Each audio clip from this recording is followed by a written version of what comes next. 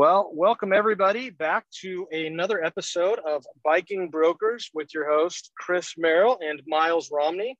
We know it's been a while, like a month now or so, and that's probably mainly due to summer's crazy time, vacation, things like that. But then also Chris and myself, we took off and did a little biking trip. Where'd we go, Chris? We went to Bentonville, Arkansas, and we should have invited our guests, is what I found out after the fact. So we didn't invite the people that gave us the idea. So we have Keith with us today. So Keith, if you bring up Hawaii, I can't guarantee you're going to come with us. Well, but I don't know. Hawaii, too much sun. Too much sun. Too much beach. I need mountains. Oh yes, Keith is a mountain biker, and he's a friend of ours. Known him for a while. He does crazier mountain biking than us, but I was talking to Keith and said, yeah, we went to Bentonville, and he's like, what about me? So I apologize, Keith. Well, no, it was even better than that. I was like going through my Instagram and I see you checking in Bentonville. I'm like, there's awesome mountain biking in Bentonville. You're like, yes, there is. Yeah, so we're going again, and we're taking Keith with us. So done deal. We'll start booking it now. Well, you told me about all the you had to tape up like your legs or something. Lots of ticks. I don't know. It kind of dropped Bentonville like a notch in my book then. One or two. After like the first dozen, the second dozen of ticks on your legs isn't bad. You just get used to it. You just look down, swipe them off, and just keep pedaling. Oh yes, that's it. And I do have to say, in full transparency, part of the reason we missed a week is because I forgot to hit record the last time we had Keith on. So I'm just throwing that out there. Let's just get it out because it's going to come up. Yeah, so. It happened. So we've learned, and we're recording today, and we're all set. But I was chatting with Chris and Keith. So I'll let Keith do introductions on your own, kind of what your background is, everything like that. But Chris, you and Keith took off a week or two back and had kind of a fun little speaking tour, if you will. And so I thought, we need to hear about this and dive a little bit deeper into the topic, which is clinics inside of an organization and how that works, how that operates with the employees, kind of the ins and outs and things like that. And so, ultimately, Chris, you're in the hot seat today with Keith. So, but yeah, Keith, you want to turn over to you for a minute? Just, give us a little kind of brief synopsis of yourself, what your day looks like and all that fun stuff. Yeah. No, thank you. It's good to be back with you guys for the second time. No, I'm the AVP, director of Total Rewards for Mountain America Credit Union. And I've been there for 3 years now. Prior to that, I was 8 years with Vivint, and that was a exciting, interesting ride. And they just went public, so I tune in every morning to see how their stock's doing. I'm still working. That's true. He does still have a job, so it didn't go that. But before moving to Utah, we've been here 11 years. Before that, I was up in the Northwest in Seattle, Washington for 5 years. And that's where, I know this isn't work related, but that's where I kind of discovered mountain biking, fell in love with it. And then next thing you know, my friend says, we're going to go to Whistler, Canada. And we ended up mountain biking Whistler. And for the 5 years we were there, at least twice a summer, we'd go up to Whistler for the weekend and go to, the adult Disney World for sure. Yep. Well, that's next summer, Keith. You need to get that trip planned for us. We'll go next summer. Yeah, that it is worth every penny of it. But I guess the one last time we shared a story, kind of our crazy mountain bike story, and it's still the craziest one I have. I have an embarrassing one that happened a week ago with my son, but the best one was we were on top of the world. It's in Whistler, and it ends up being 18 miles of just continuous downhill, single track.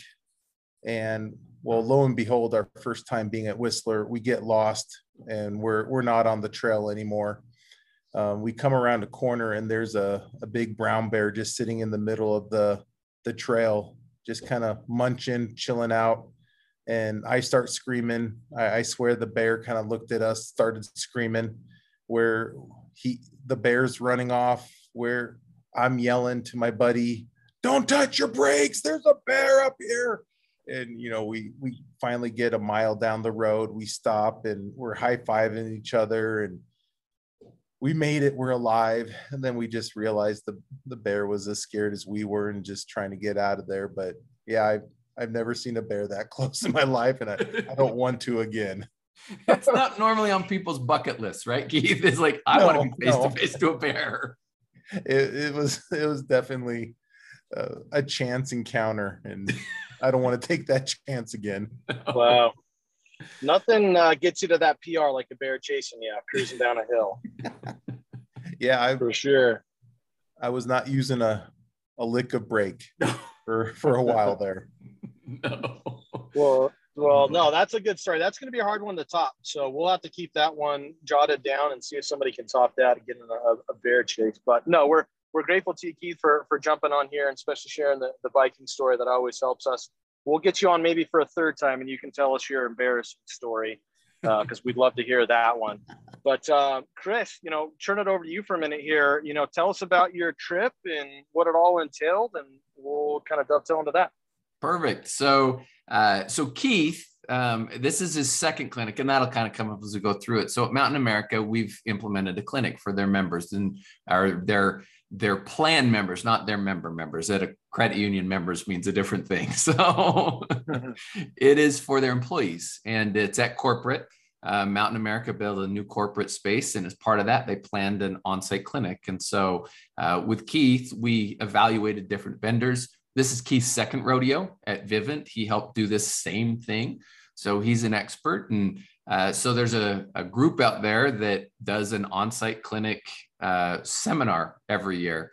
So they've asked Keith to talk in the past, and he's like, no, but this time he got me engaged. And I'm like, let's do this thing. So it was fun. So we talked about engagement and how that looks. And I've been told that we weren't very humble because I told everybody we killed it, but Keith and I did an awesome job.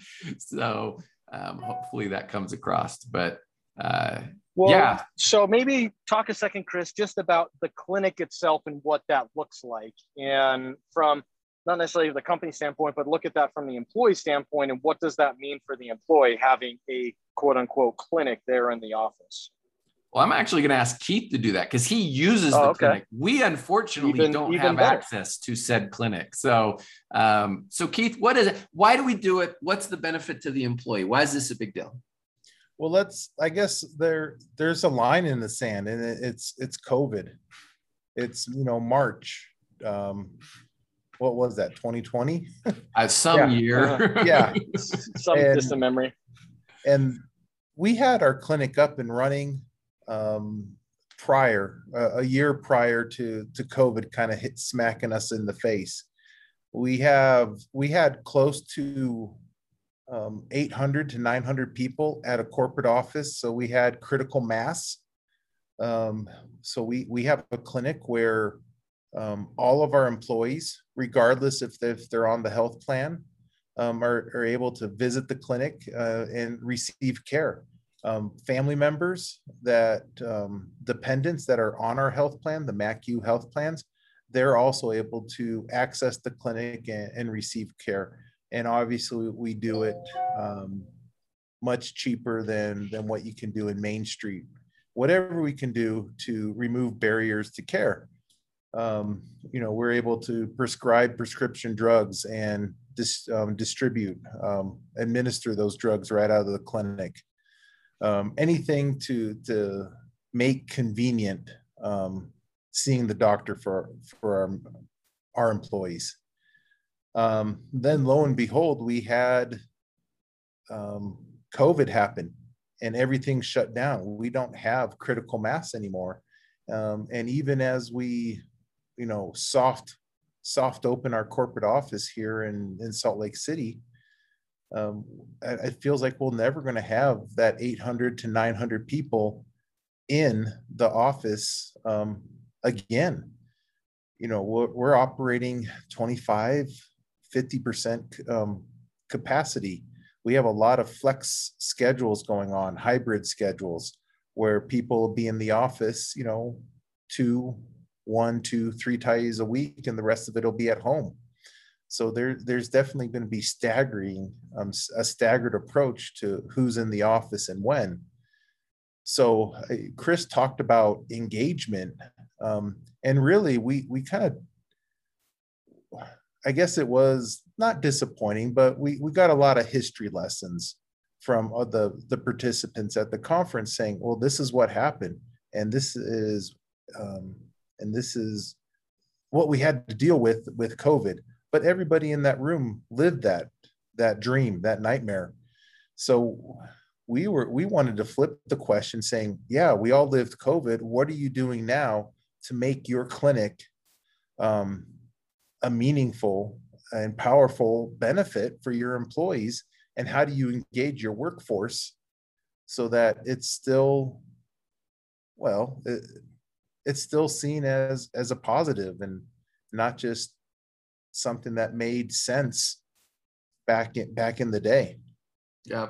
Well, and I think is one of the things as Keith and I talked at the conference, the goal was, how do we make clinics relevant? And I think in talking and those history lessons, you kind of went, clinics are more relevant moving forward. And I think COVID kind of did this kick in the butt so that we can expand what the clinic can do for people on an individual basis versus just, if you open it, they will come, which I hate that phrase, but that's kind of been the thing. If you have enough belly buttons in one place, you can make a clinic work. If you're an employer with 5,000 people in one office, you can absolutely make a clinic work.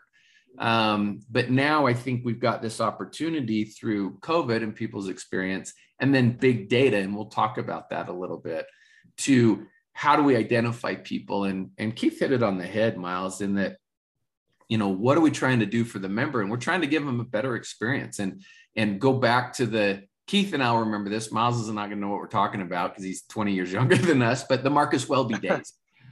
What does Marcus Welby look like in 2022? And I think employers who implement an on-site clinic in some fashion are going to be able to go back to that and have that relationship that I don't have with my current provider. She retired and I had no idea, because there's no relationship there. It was very transactional, and the clinic tries to change that. So that's kind of the gist, Miles. No, totally makes sense. And I have no idea who that is. So I don't know how to transition from that name you just shared, but okay, with that. I'm curious though, kind of diving a little bit more deeper into that experience. And I know, Keith, you mentioned it's changed just a smidge from COVID and people working at home, but what does that look like for the employee? What are the hours actually in the day they can see the doctor? Is it only during the business hours, after hours? If I want to bring in my spouse or my kids, what does that look like? Kind of there, but then also, maybe share some experiences from the employee standpoint, right? Of I'm an employee sitting at my desk and I don't have to leave work to get something checked on. I just walk down the hallway, maybe something like that. And I know that that's going to change a little bit in the future, like you mentioned, but I think some of that will still always be there, right? Yeah, having access to our doctor, not have to leave work is still very appealing. Acute care, I got a scratchy throat. What do I do about it? That's always going to be a part of the clinic. Camp physicals for your kid as they're going off to summer camp or whatever that looks like. But we pivoted pretty quick. We introduced the virtual care, Teladoc, to throw out a brand name out there. but offering that and making sure that was available to all of our members as quickly as possible was a positive. And it really, I think, changed the way people looked at virtual care. And it's really that's the one great thing about COVID. It made us adopt the virtual care, the virtual model quickly, and people became very comfortable with it. Yeah. I guess but the actual, just seeing visits, taking care of, those acute care issues, there's a lot more that we can do with the clinic and with the right providers or with the right partners, and having access to the data. That's where Chris and I, we started talking and saying, how do we get more out of our clinic instead of just taking care of the earaches and the mole that needs to be removed?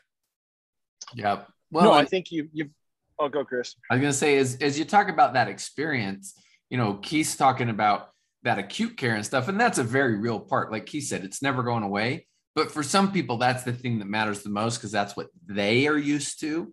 And to not have to go sit, they call it a waiting room for a reason. And how many of us say, I just want to go sit in a room with sick people and not do anything? Nobody, right? And so when you do this on-site clinic, you get away from that. And whether it's virtual, which Keith's right. So our vendor at Mountain America is a company called CareATC, which is trying really hard to be the best vendor they can be, and doing that pivot and doing some other things that are innovative. But the virtual thing's the same. For a lot of services, sure, if I'm a diabetic, I have to go in once in a while. But do I need to go in every quarter for my A1C? No, not necessarily. I could do that virtually, whatever virtual looks like. Most clinic hours run kind of business hours-ish. It's when is the office open? When is it closed? Though with the vendor we've got, if you needed access in the evening, you could potentially, and they have access to the EMR records, so they know what's going on, and that kind of benefit. So, but yeah, I think let's get into, for the next little bit, talking about the power of the data.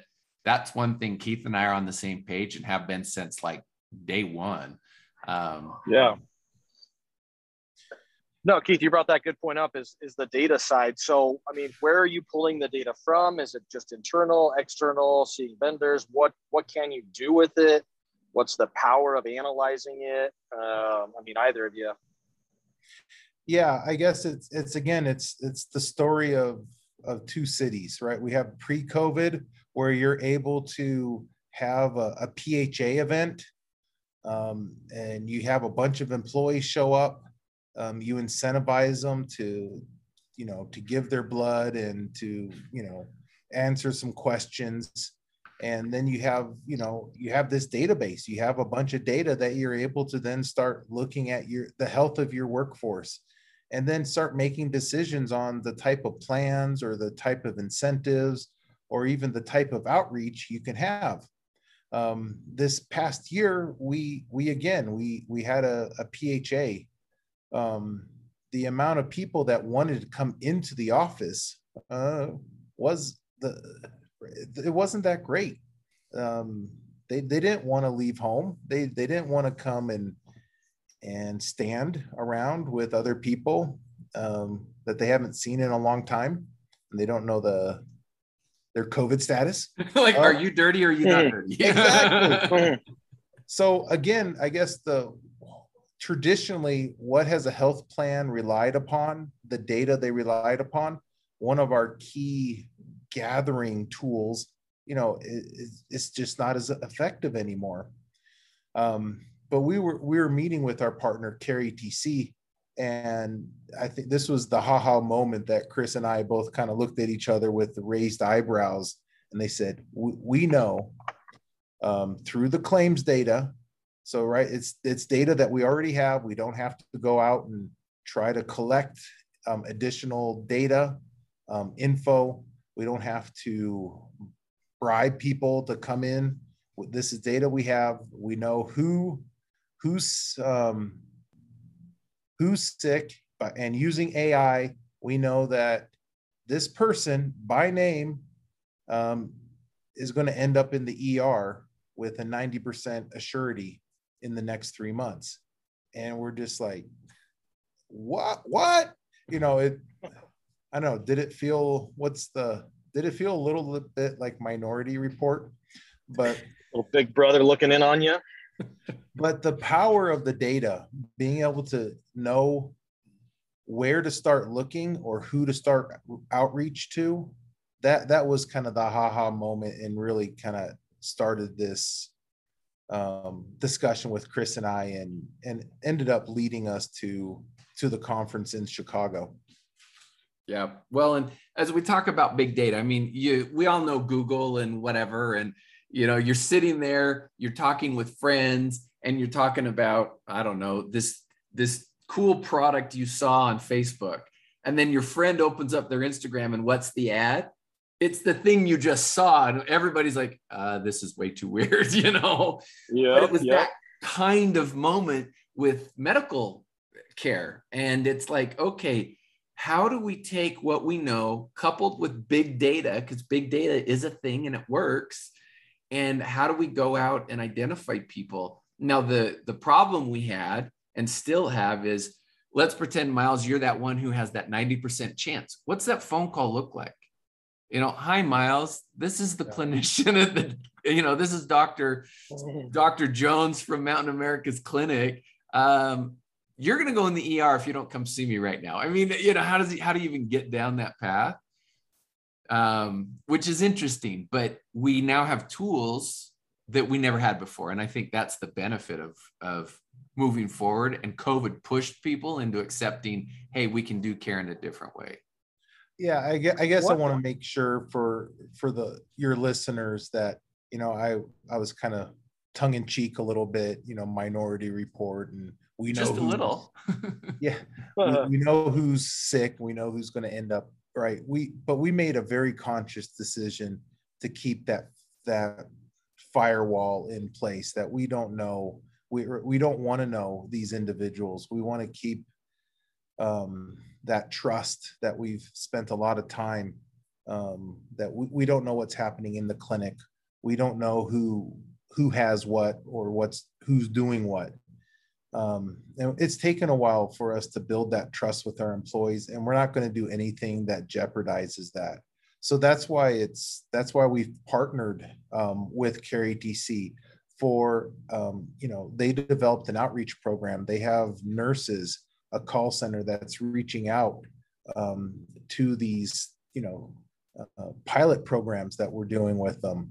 We've partnered with our networks, our TPAs, Select Health and Regents, on what is outreach. All right, we have this data. How are we going to partner with our clinic and with the resources you have to make sure we're making contact with these people, and that they have the information so that they can take action. Not that we're forcing them, but we just want to make sure that they understand what's happening, what their health profile looks like, and that we can offer, not we as an employer, but the health plan can make suggestions on how to address these issues so that they can live their best selves. And as Keith talks about that, I mean, we get Net Promoter Score rankings through the clinic on, that's just part of the process. And the Net Promoter Score is through the roof. They do a very good job, but I'll never forget one of the comments. And as we talk about living their best lives that Keith mentioned, there was one person that said, the clinic's amazing. The only thing that would make it better is a disco ball. And I'm like, well, that's my people for one, but that sentiment of this has changed how I interact with the system. And to have a health plan, and Keith, made a good point. There's this clear line that the employer doesn't know who people are. They know generalities. And when you've got, 1,800 employees and 5,000 belly buttons on the plan, them saying there's somebody that's going to go in the ER, nobody knows who that is. And that's important, because that trust is a big deal in any clinic relationship. The employees have to understand how that relationship looks and how it's being used. But people's responses to an employer who says, we're really here to help you be better. Because yes, does it save us money? Absolutely. However, it's giving you a better life, the best life you can have, whatever that means for you. And that's been a rewarding part of all of this. And I mean, Keith's seen it across, literally thousands and thousands of people at this point that he's had purview over. And we keep doing it. It's not going anywhere. So no, in fact, right. I guess how have we used this information? So we did do a pilot program where we got about 20 people. That's very, I guess, within a 25-mile radius of the clinic. And they were identified as, out of control diabetes or not controlled diabetes. So Dr. Ayers became our disease management personnel. He managed this group. And I mean, to the person, they all got better, right? Their metrics improved. Their A1Cs came way down. The spikes, the sugar spikes have come way down. Weight loss. So everything, making sure that their eye exams and their feet exams are happening, right? All that occurred because our doctor in the clinic is managing this group of patients, and they're building that relationship with a provider that they know, that they trust, and a provider that cares about them. And if something is occurring that we can't handle it within the clinic, the beautiful thing is we have those relationships with our health network, with the networks, that we're able to then refer out to those and get that higher level of care that we can't take care of in the clinic. And to the sweeten, I guess the hook was, look, your care is going to be free.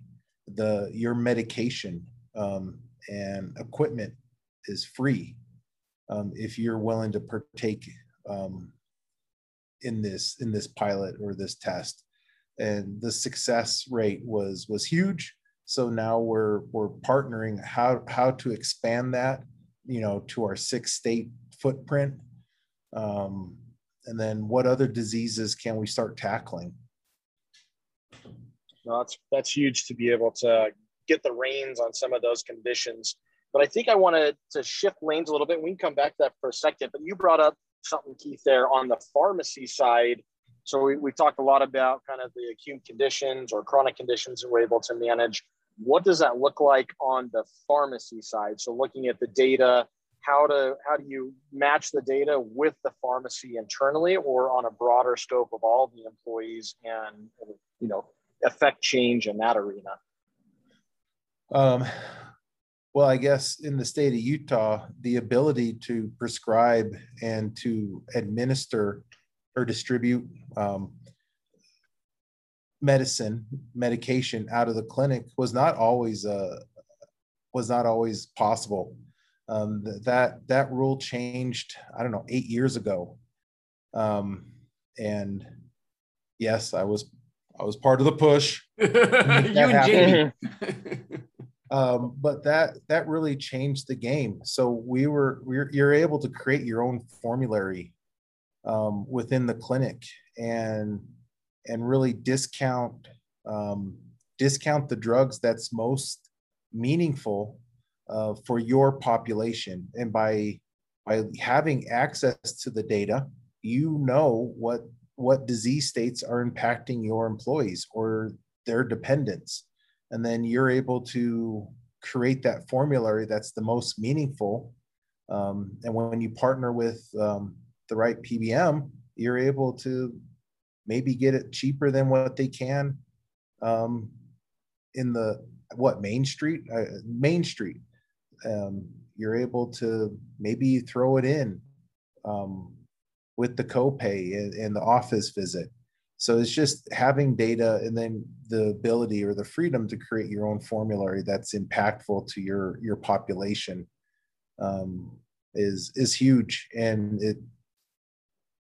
I don't know, we've had great results.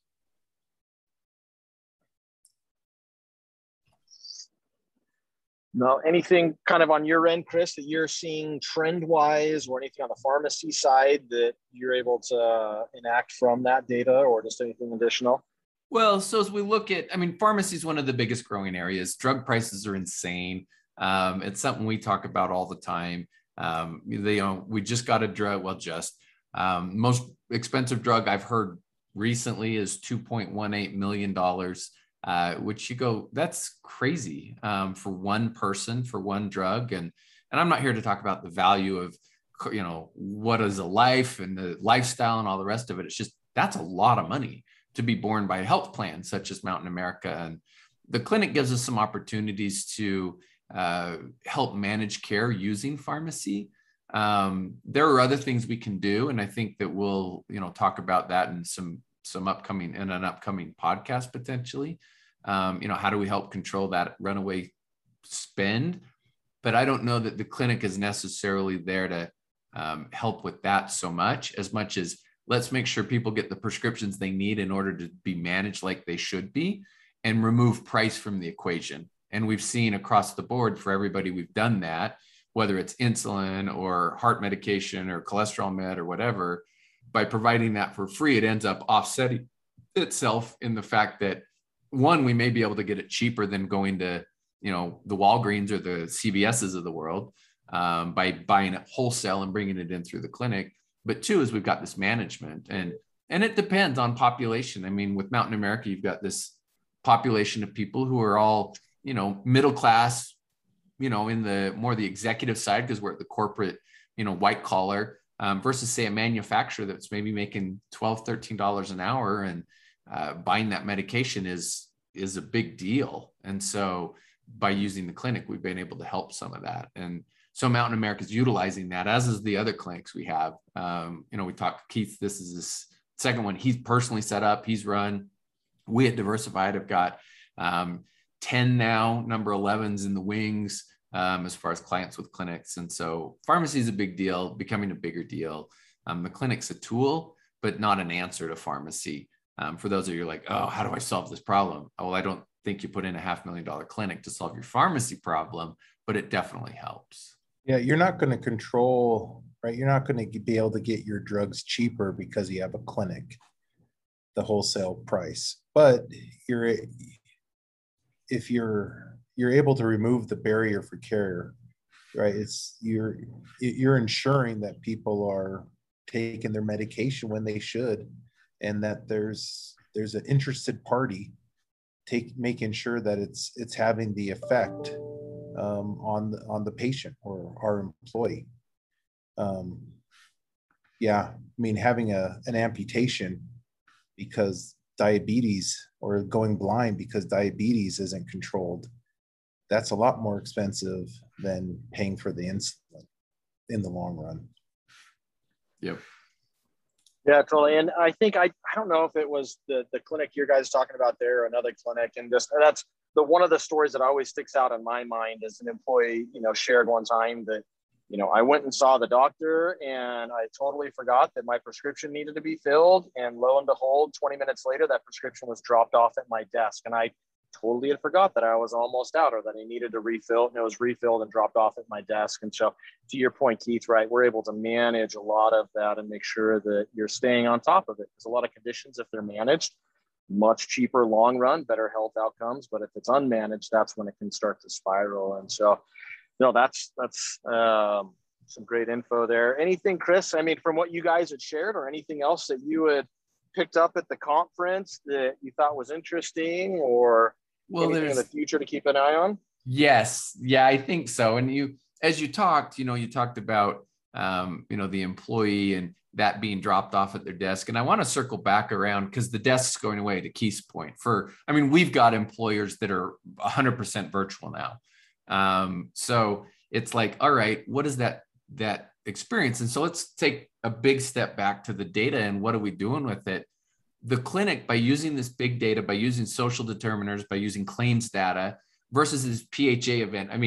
If you didn't catch, Keith just kind of backhandedly said, we've been spending tens of thousands of dollars on these events that really may or may not matter anymore, you know? Yeah. That got some people pretty upset at the conference. Oh yeah. when I said that, I think their companies probably do PHA events. Right. Well, that one guy, there was this guy sitting down there, and he's a clinic provider. So he's a vendor of clinic services. And he's like, no, I don't agree. And we're like, dude, nobody's in the office. Who are you going to have come? And yeah, that was funny. He walked out. Keith and I both were like, he left. But using this big data and the social determiners and the rest of it, you know, we're able to do more outreach. And I think that in the long run is more beneficial than just having this big net we catch. So it's gone from, we're going to cast this big giant net that trolls the ocean bottom to, all right, we're going to put in a line that's specific to this. And we're going to target individuals versus targeting this big net. And I think overall, we're going to see better long-term results as a result of this targeted outreach, because we're not getting the chaff, and we're becoming more targeted in what we're talking about trying to manage and the people that we're engaging with. And we're doing it in a more meaningful way than these events where, you know, the people that aren't healthy, Keith had mentioned it a couple of times, we tried to buy their love, right? We're going to bribe them. We'll give, like, Mountain America is what, a $50 if they come? Is that it, Keith? Well, we actually offered a based on your enrollment, but somebody, you know, that enrolled in the Employee Plus, you know, 2 or more, you know, they could earn $156. So we're buying their love, but the people who are really sick or just don't want to take the time or whatever, it's never enough to move the dime, at least over time. Because you might spend $400, but next year they're like, yeah, I don't care enough. It's not impactful. So I think this targeted thing's a big deal. And that's one of the things we talked about at the conference. But Miles, you asked other things we learned. So Keith, what was the coolest thing we learned while we were there? That the US's newest aircraft carrier is ready to be launched. Oh, there was that. That's true. That was not what I was thinking, but that actually did happen, right? Yeah. They're like, we build big ships. And I reminded me of Pretty Woman when she basically said that, because that's what happens at the end. Richard Gere, you know, the old guy comes out and he's like, we're going to build big ships. and it made the one guy really mad. But no, it was the pooping in the box, which I don't like saying that word. So. No, it's using data to figure out how to treat people. And there's a lot of studies out, you know, that gut health really just dictates how well it predicts, you know, if you're healthy or not. It'll tell you if your cholesterol is in line or is in check, high blood pressure, diabetes. I mean, that it's a whole host the science is starting to point that the gut, you know, is all involved in that, or you can use it as a predictor. So again, Carry TC, they partnered with one of their other companies, and they did a pilot by using the gut biome and determining what food is best for you individually. So one, it tells you what foods to avoid, that your bodies just your body does not process it well, and it just creates a lot of waste. You know, that's fat, that's cholesterol. You know, you don't process the sugars as well. And it also then tells you, for your gut biome, you need to be eating X, Y, Z. If that's a combination of foods, right? The science is down to that point. And then again, just like we had success with our pilot, meaning we've had, you know, improved results based on the disease management program. You know, they had the same type of results but it was all based on eating the right foods, based on your own gut biome. And, you know, people without, and it's not a diet. You're not restricting the food you're eating. You're just eating the right type of foods for your body. And these everybody lost weight. People came off heart medicine, diabetes, the diabetes medicine, cholesterol medicine, just because they started eating food that their body is able to burn the best, and their health improved. I'm just like, what? It was pretty cool. It was super cool. So they call it precision medicine. That's the term for this general category. And it's becoming more of a thing. I mean, you see it with some medications. You know, we're going to do a DNA analysis of you to determine if, well, a genetic test to determine if this drug actually works. So like Prozac, fluoxetine is the generic. Some people are on it, but their genetic makeup doesn't actually mean that they're going to absorb the fluoxetine. So it doesn't really help. Any benefit they're getting is the placebo effect. And so there's this whole concept. Well, they take this gut biome, like you mentioned, and the example they gave was, okay, let's say you have oatmeal every day for breakfast. Well, you've got some people, and we tell this from the lab tests, and it's like he said, all backed up by science. And they said, all right, person A has oatmeal, doesn't do anything. It's perfect. I mean, it's negligible. It's oatmeal. They eat it. The body does what it's supposed to do. Person B is like, you shouldn't touch oatmeal with a 10-foot pole. Your body isn't processing it like it should. And so you're seeing elevated sugar levels or whatever the case may be. Person C, you can eat oatmeal, but you need to eat it with almonds because that creates the synergy that your body needs for those bacteria that exist in your intestines so that it processes it all correctly. And they have an app. And when you sit down, you can say, here's what I'm eating. And it'll tell you all this stuff. Keith and I both were like, how do we sign up? How do I pay for this? I'm willing to pay for this. I'm meeting with them tomorrow. Oh, see, there you go. Wow. Super good. But it's things like that that are hard to do in the medical system. And so to circle big back around, you know, when you've got an on-site clinic and you have control over how your plan interacts with the membership, you can do these things that you can't do otherwise. And that was the cool thing. And it was neat that our vendor was the one who talked about it.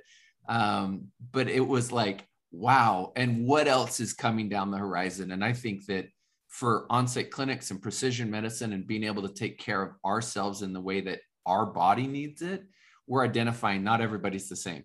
And that food plate isn't the same for everybody. And even in the same house, it's not that you both have the same set of parents and your kids are going to have these same conditions. It's different. Environment does create a condition. Anyway, that was, to me, well, the aircraft carrier thing was super cool. But that was the thing I think we both just came out and said, this is what we want to do next. Yeah, just trying to figure out, again, something that the individual can do for themselves. Arm them with data and let them run with it and let them see the results. Yep. And again, you're not starving yourself. You're not restricting what you're eating. You're just eating the right things. People are not feeling deprived. And I think that's why, I don't know. That's why diets fail. You feel deprived. You just can't keep on going on feeling hungry all the time. Yep. So there you go, Miles. That's super. That's episode number 3 with you, Keith, is we'll get an update, whether you personally, how that worked out for you, if you guys are implementing it, what it ended up looking like. So we'll keep that on the calendar and rope you back in. But no, super appreciate you, Keith, for jumping on with us today. Chris, awesome you're able to head out there. Kind of bummed I didn't get to go with you, but maybe next time. But I think kind of as a teaser, Chris, for another episode in the future, Mountain America, they're a perfect opportunity to be able to do that inside clinic, but it sounds like things are shifting after COVID. So we kind of a precursor, if you will, to what a near site clinic could look like for maybe a smaller company, right? That's not a few thousand employees, maybe just a couple hundred and doesn't have the space for that. So we'll leave that for another episode of what a near side clinic could do for a company and working together with them. But anything else, Chris, before we sign off? Nope. I think that, well, we invite Keith on our next trip. That's number one. Yep. We all figure out how we get. What were you gonna say? Just saying, when Canada opens its borders, we need to head up to Whistler. So we'll true. So 2022 may be perfect, right? So yep. Right now, I did not know this. Colt Tolasite, Vancouver's soccer team, their home field is Rio Tinto Stadium right now, because Canada is not allowing any teams to come in. So they came here and they're staying here for the whole MLS season. I just found that out last night. Yeah, but the Blue Jays, their home stadium's in Buffalo, New York. Right? Toronto, Buffalo. It's close. The food scene's very similar, I hear. So, but and yeah, so no, nothing else. I mean, we're gonna edit out the part where I talked about the box. I can't believe I said that in a public forum. But outside of that, thank you. Thank you, everybody. Appreciate it, guys. Have a good one.